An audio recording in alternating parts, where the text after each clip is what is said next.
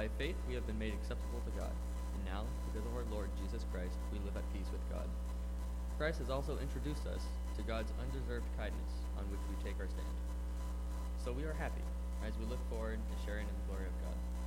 But that's not all. We gladly suffer because we know that suffering helps us to endure, and endurance builds character, which gives us hope that will never disappoint us. All of this happens because God has given us the Holy Spirit, who fills our heart with his love. Christ died for us at the time when we were helpless and full of sin.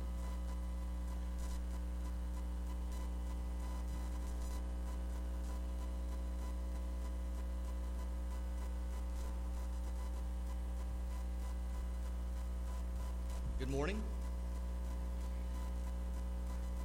The passage today is it's one of those in Scripture that has a lot to say in a short section. There are a lot of words in here that if we just go through them kind of quickly, we miss the essence of what God is trying to convey to us. With his words, he is telling us whose we are. And he wants us to know in this section how far he went to prove that. Audience participation time. Looking forward to that, aren't you, Terry? Have you ever thought, or do you currently think that God's out to get you? He's just waiting for you to mess up. Things are going good, but I don't really want to enjoy it because around the corner, God's waiting on me. He's going to drop the hammer. He's going to, it's gone, but a piano. If you saw that one, it showed God, the little caption said God sitting in his computer and a piano hanging over top of a guy, waiting to hit the keystroke to drop it on him. Anybody ever thought that? Yeah, right? And if you didn't raise your hands, do you still think that? Because you got to fall into that in one of those two categories. Because that's what the world wants us to really hear. Many people see God in that way. They do not see God in their corner, right? Picture a boxing match, right? You've got two different sides in a boxing match, and each boxer has a team in his corner, and without the team in his corner, he's really not going to succeed. You've got his manager that's helping him adapt to the fight, giving him instruction, reminding him of what he's done and how he's trained. You've got the cut man that helps, temporarily seal up the wound so that he can go back out and keep at it. Who you have in your corner matters. It gives you confidence. It gives you direction. And it helps you understand the walk and the path that you're supposed to be on. And if you do not fully believe that God is in your corner, you will struggle. I will struggle. You won't be able to face the tasks that are in front of you, that are in your path, and that God needs you and me to accomplish on his behalf, for the kingdom, for his glory. We have many things that could potentially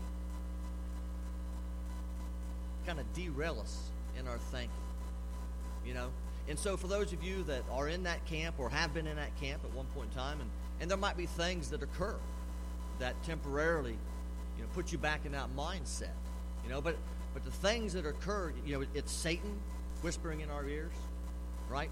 He lies to us all the time. He wants us to feel alone, isolated, defeated. Whenever you get caught in sin, man, he is right there telling you you're not worth it. Give up. God doesn't love you any longer. I mean, those are the kinds of things that get in our head. Self-worth, right? I don't really deserve to be God's. I don't deserve His favor, right? You see, but our self-worth doesn't come from the things that we've done or the things that we can or cannot do. Our self-worth comes based upon the market that God created and the price that He paid. That's where we find our self-worth. We find ourselves drifting. Maybe a lack of commitment at time can get in our heads and make us kind of feel separated from God. Weak or misguided teachings, depending on where you came from. I never personally had that type of teaching, but I know people that have. I've talked to them. That God's not really touchy-feely. He's standoffish. I've talked to people that think, if they were getting ready to hit a tree, they'd run off the road, right?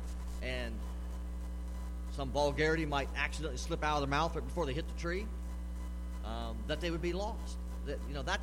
That's the mentality of God's waiting for me to slip up, right? But that's not the God that we serve. That is not the God that created us. That's not the God, right, that laid out a plan specifically to reconcile us to Him. And if you walk that way, or if you've walked that way, somebody help me. When you thought that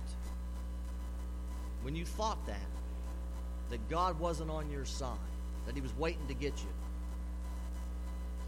how'd you feel in your life at that point in time?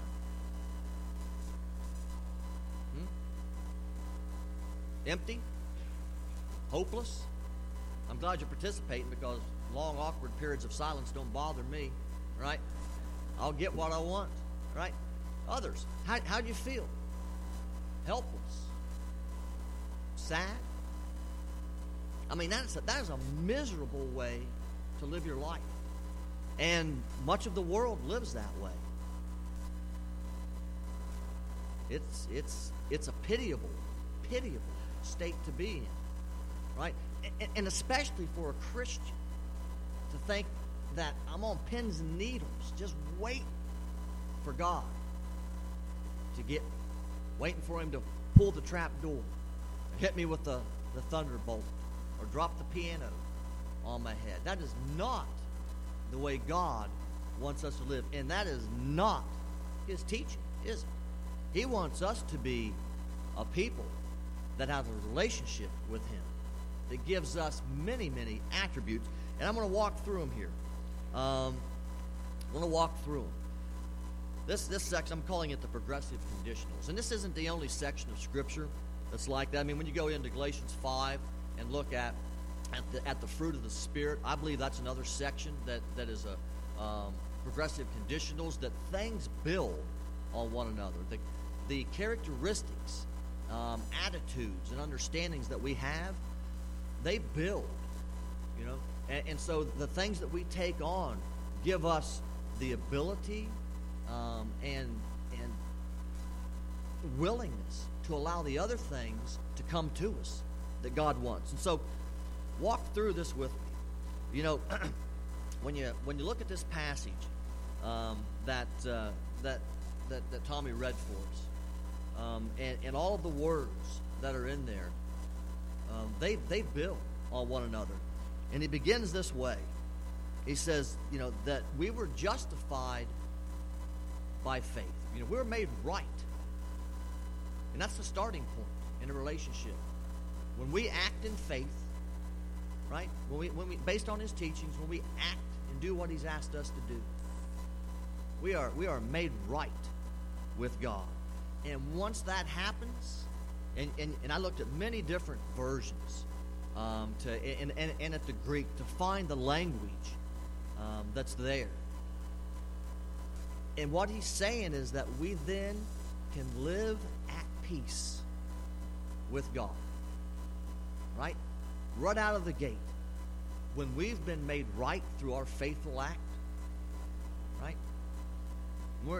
And he taught it, and he practiced it. The first century practiced it. The starting point, right? That point of accepting what he has said to do. Baptism, faith. We are justified and made right. And then, at that moment, we can live at peace with our Father. We looked at it this morning. We've been studying John. And in John chapter 20, when Jesus manifested himself in the upper room where the disciples, 10 of the 11 at that point in time, that were there. Thomas was not there at that point. But he came in, and 3 times he said, "Peace be upon you." Peace. Because he knows that in order for us to be who we need to be and accomplish what we need, we've got to know that we are at peace with God. That he's not out to get you. Right? That the hammer isn't pulled back, waiting for you to make the mistake. No. We are made right, and we can be at peace with God. That is critical to understand. Otherwise, you live a life of anxiety. It can make you can be bitter. You can be, cranky. We don't want to be that cranky person in the church, in the congregation. And peace, believe me, what he's telling us, peace matters. To know that I am right with God. Yeah? Yeah? Yeah, okay. Right? It's true. It is the foundation of our walk to be at peace. And then, through Jesus Christ, we understand that we have God's grace, right? Or his kindness. That by the way, that was contemporary English version that we read. Contemporary English.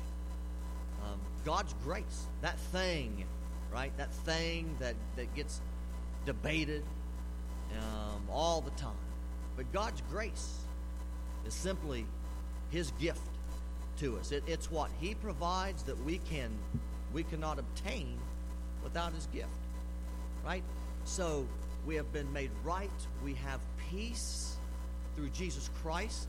He's the one that brought that to us, right? He was the reconciling factor. And we then reside in a state of God's grace, his kindness over us. And then his kindness gives us the ability, right, to stand. And this word, if you look, it means a prolonged existence, right? The ability to stay upright and vertical and to maintain yourself. And so that is a state where we don't flee, we don't waver. Right? Because we've been made right, because we have peace, because we have Christ, because we are residing, in his grace. Right? We have the ability to stand. Right? To be firm, to dig our heels in. Right? And be the people in the person. Right? To be the teenager. To be the adult. To be the family. To be the folks that are in their senior years, that are looking toward that permanent reconciliation that he has. He gives us the ability of staying power. Staying power. And that's what the church needs. It needs folks that have staying power. Because Satan does not like folks that have staying power. Right? He wants folks that will waver, that are weak, that will turn from all the things that have been provided. But God wants us to know, right, through the pen of Paul, that he's given us the things, given us those building blocks, those progressive conditionals that if we take them, we have staying power for our lives, right? To be faithful throughout the walk. Paul talked about that later on in Corinthians, running the race, right? It's a marathon. It's a long race or a long boxing match. You got to stay at it. And he says, even though I'm Paul, right, if I don't stay at it, if I don't have that staying power, I could give up the crown that's waiting for me. It takes staying power in our lives. And his grace brings about God's glory.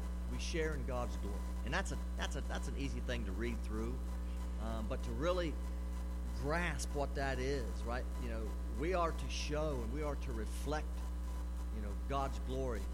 In 2 Corinthians chapter 3, we're compared to the church.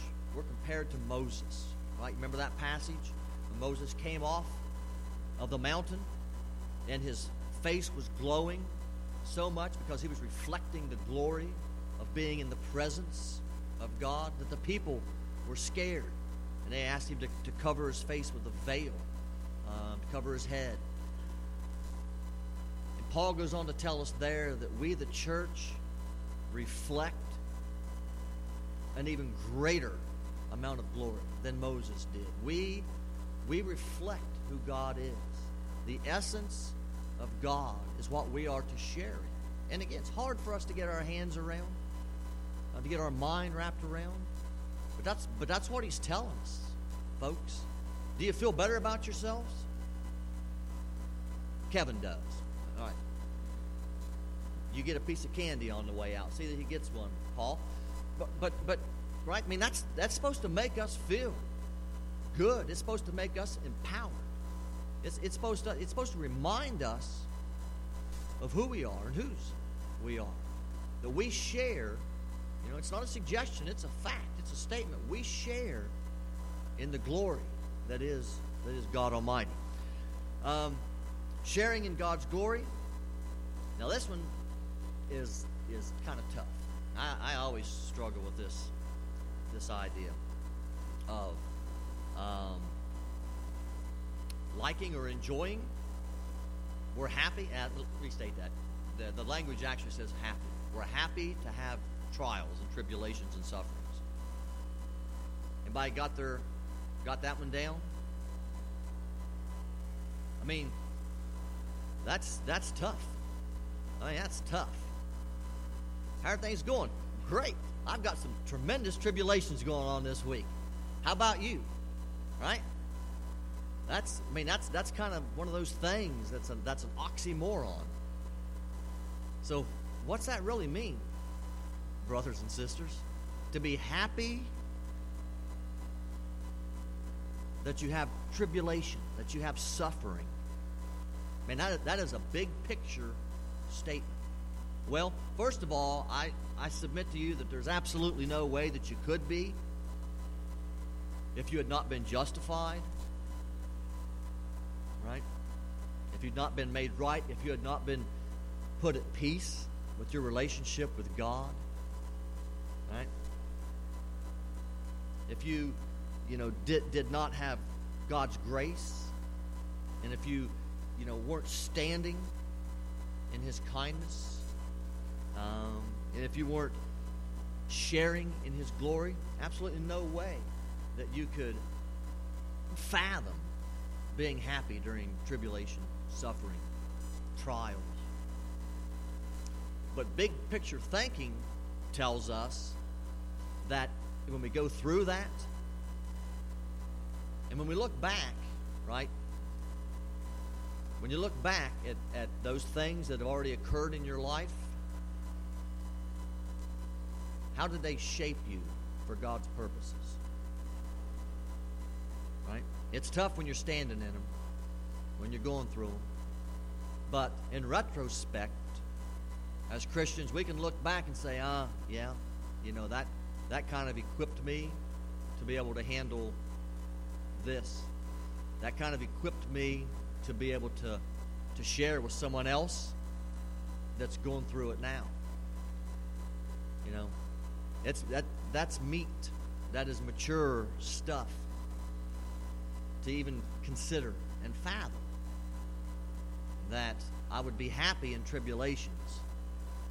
But the backside of it that we have to know and look to is that I'll be better. I'll be better equipped. God needs me for something else. And He tells us here that those tribulations produce endurance. Right? They produce endurance. the ability to stand. How am I going to do that? Well, there'll be things along the way that if you trust me, that'll help you be enduring, long-lasting, perseverance. Peter tells us in 1 Peter 1, 6 and 7, on that day you will be glad, even if you have to go through many kinds and many hard trials for a while. Your faith will be like gold that has been tested in a fire. And these trials will prove that your faith is worth much more than gold that can be destroyed. They will show, the trials, antecedent trials, they will show that you will be given praise and honor and glory when Jesus Christ returns. Stay in power, folks.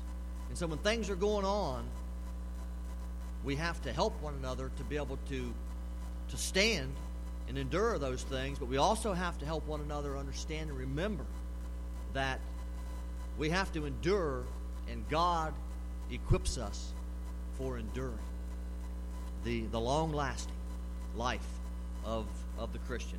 Endurance builds character, he tells us, right? That of your proven walkabout, right? Walkabout, and a smile from Linda, right? So you got her down under voice going, "Aye, matey." No, that's wrong. Yeah, they say that, don't they? Matey? Well, or pirates do. But Australia. But the walkabout. That's some language that Paul uses in his writings, and he talks about it in many places. But it's really a theme in Galatians as he's talking about the grace and the walk that we have. But it defines the character of who we are day in and day out, right? The mistake you make doesn't define you, right? The short entanglement in a sin, that doesn't define you. What we're looking at here defines you. It's the walkabout. It is that proven character that comes about from all these things that God is providing for us, right? That proven person, that proven being that is reflecting God's glory, right? Proven character. And then finally, he says that proven character brings about hope, right? And not wishful thinking. That's not hope, right? That is not hope from God. Hope from God is an expectation of His deliverance. It is the expectation of the fulfillment of His promise, right? And I hope I'm going to be saved. Hope I'm going to be saved. Now, just because they're walking out on me, that doesn't mean it's a kid.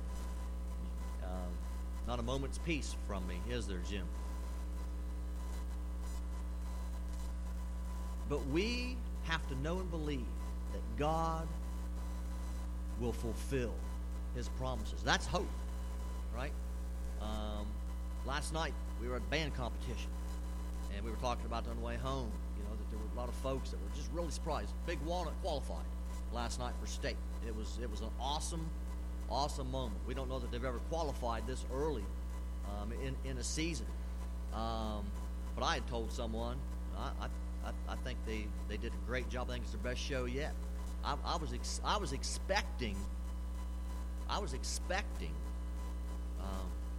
them to be recognized for what I believe to be a quality program. Some others said, "Man, there's no way I was expecting that. That was a real surprise." And we have to have that expectation of what God's going to deliver. We should not be walking through life. We should not be laying on our deathbed,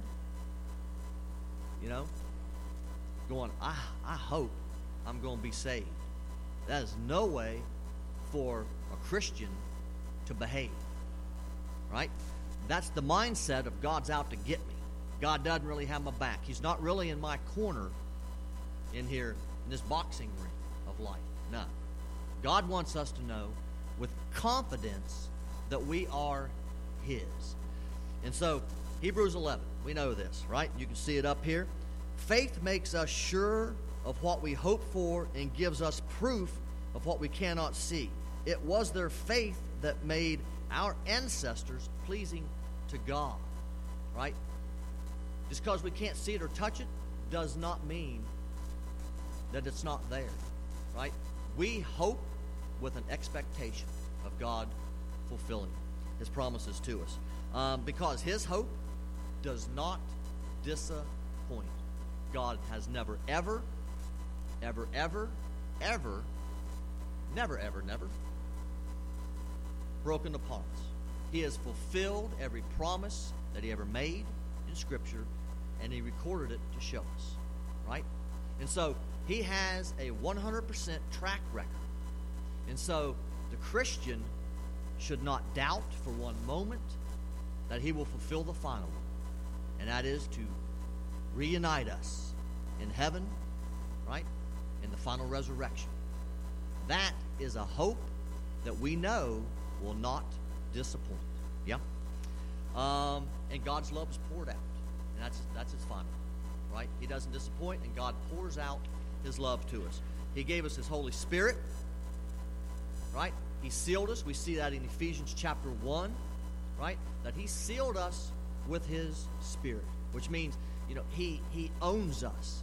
He designated us. It's a sign that we belong to the King. He gave us His Spirit, right? And so we have that essence of Him that resides within us, right? To help us, to guide us, to intercede for us, right? God is, I kind of like to describe it this way. God, the God of Scripture, Old Testament, was kind of afar, right? Then Jesus, God, came near and dwelt among us. But He told us, it's better for me to go because I'm sending you a comforter. And so God was afar, He came near, and then He dwelt within us. It is God within us, right? His essence resides within the Christian. And God's love, right, is always defined and demonstrated by His actions. And here we'll finish it up, and we'll tie it up, right? Because when people talk about love, right, it's agape. We can go to the Greek. There's 4 different kinds of love described in the Greek. Agape is God's love, and we're taught when we're young that it's unconditional love, right? And that's a good word. But God, if you look in Scripture, His love is always defined by action. If you want to know what God's love looks like, look to His actions. Look to His actions. And so, John 3:16, right? We know this one. God loved the people of the world so much that He gave His only Son so that everyone who has faith in Him will have eternal life and never really die. God did not send His Son into the world to condemn it.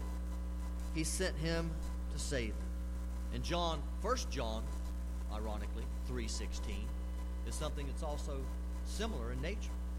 We know what love is because Jesus gave His life for us.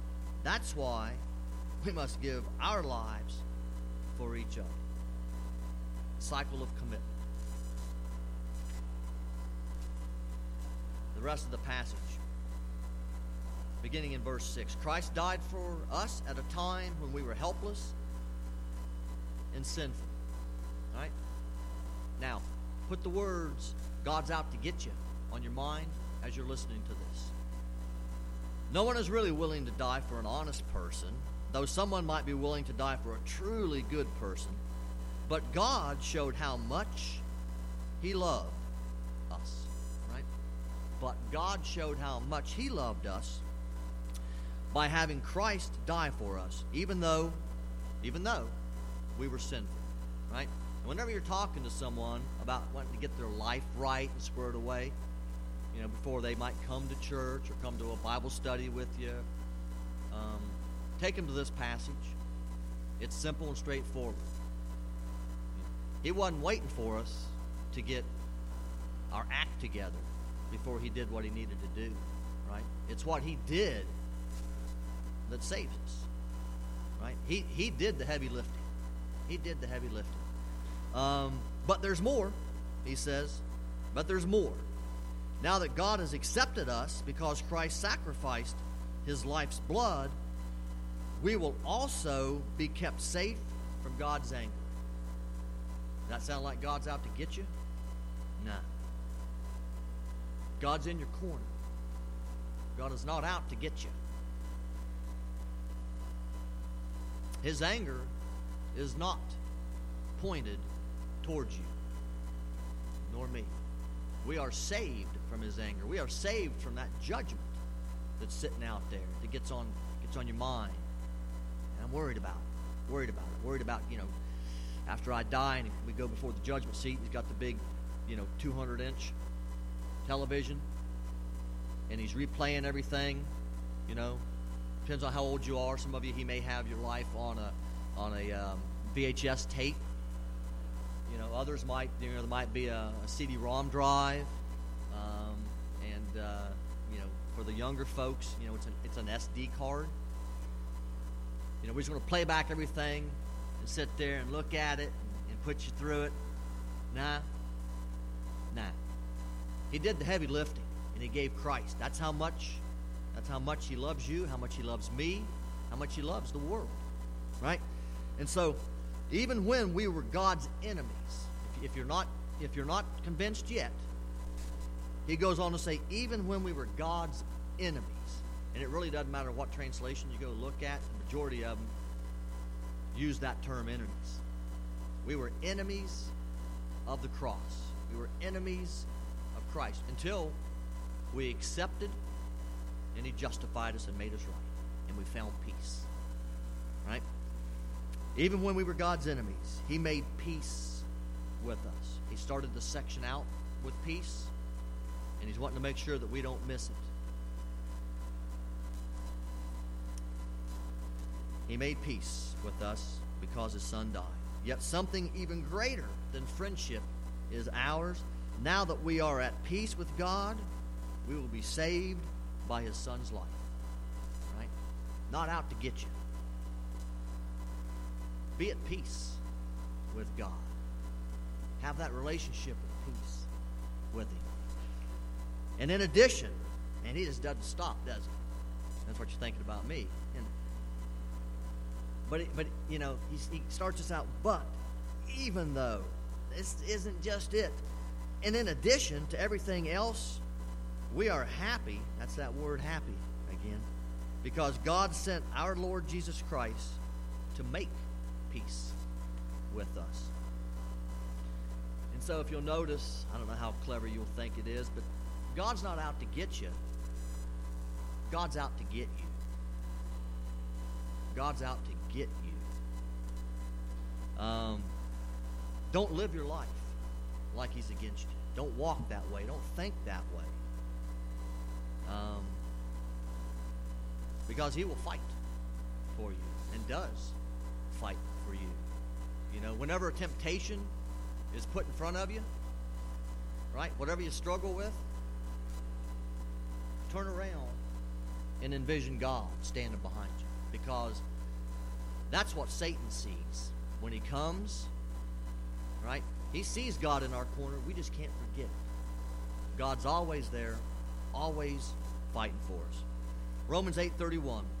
What can we say about all of this? If God is on our side, can anyone be against us? God did not keep back his own son. Sounds like something you've already heard, doesn't it? He's got a theme that he's preaching. Paul does. But he gave him for us. If God did this, won't he freely give us everything else? There is nothing in heaven nor earth that is more valuable than Jesus Christ. And God gave Jesus Christ on behalf of you and me and everyone else. And that's what defines your worth. That's what defines your worth. God did everything he could. He gave everything he could. And that's not somebody who's out to get you. That's somebody who's out to get you. Right? He wants you.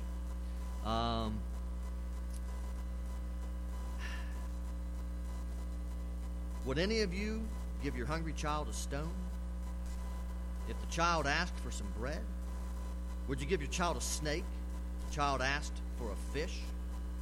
As bad as you are, you still know how to give good gifts to your children, but your Heavenly Father is even more ready to give good things to people who ask.